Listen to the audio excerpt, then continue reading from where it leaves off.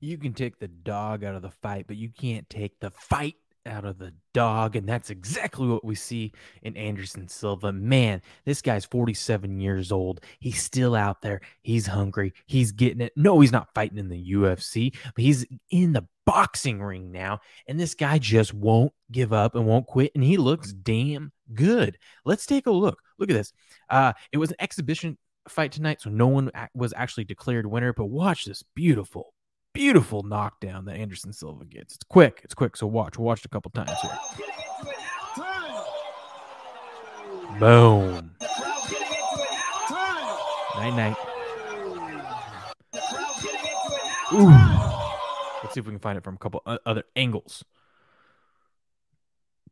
Look at that. Still schooling people. Anderson Silva still out here schooling people at age 47. You got to be kidding me. Right here. Look at this. Boom, boom, boom. Bah! This is in slow-mo. Boom, boom, boom, boom. Hey, guess what? Yeah. So what does this mean? What's next for Anderson Silva at age 47 years old?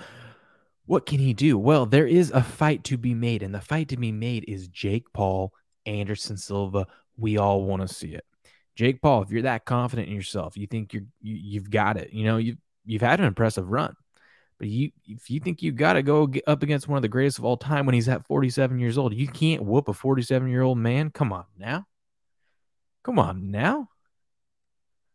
What other 47-year-old man can go out there and get you paid? Now, you might say people are going to pay to see you. Yes, but you'll get so many more eyeballs on there because you got the name Anderson Silva. And guess what?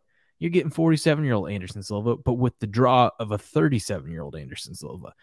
You're going to get extra money. It makes too much sense. Go out there, go fight this guy that does not get knocked out.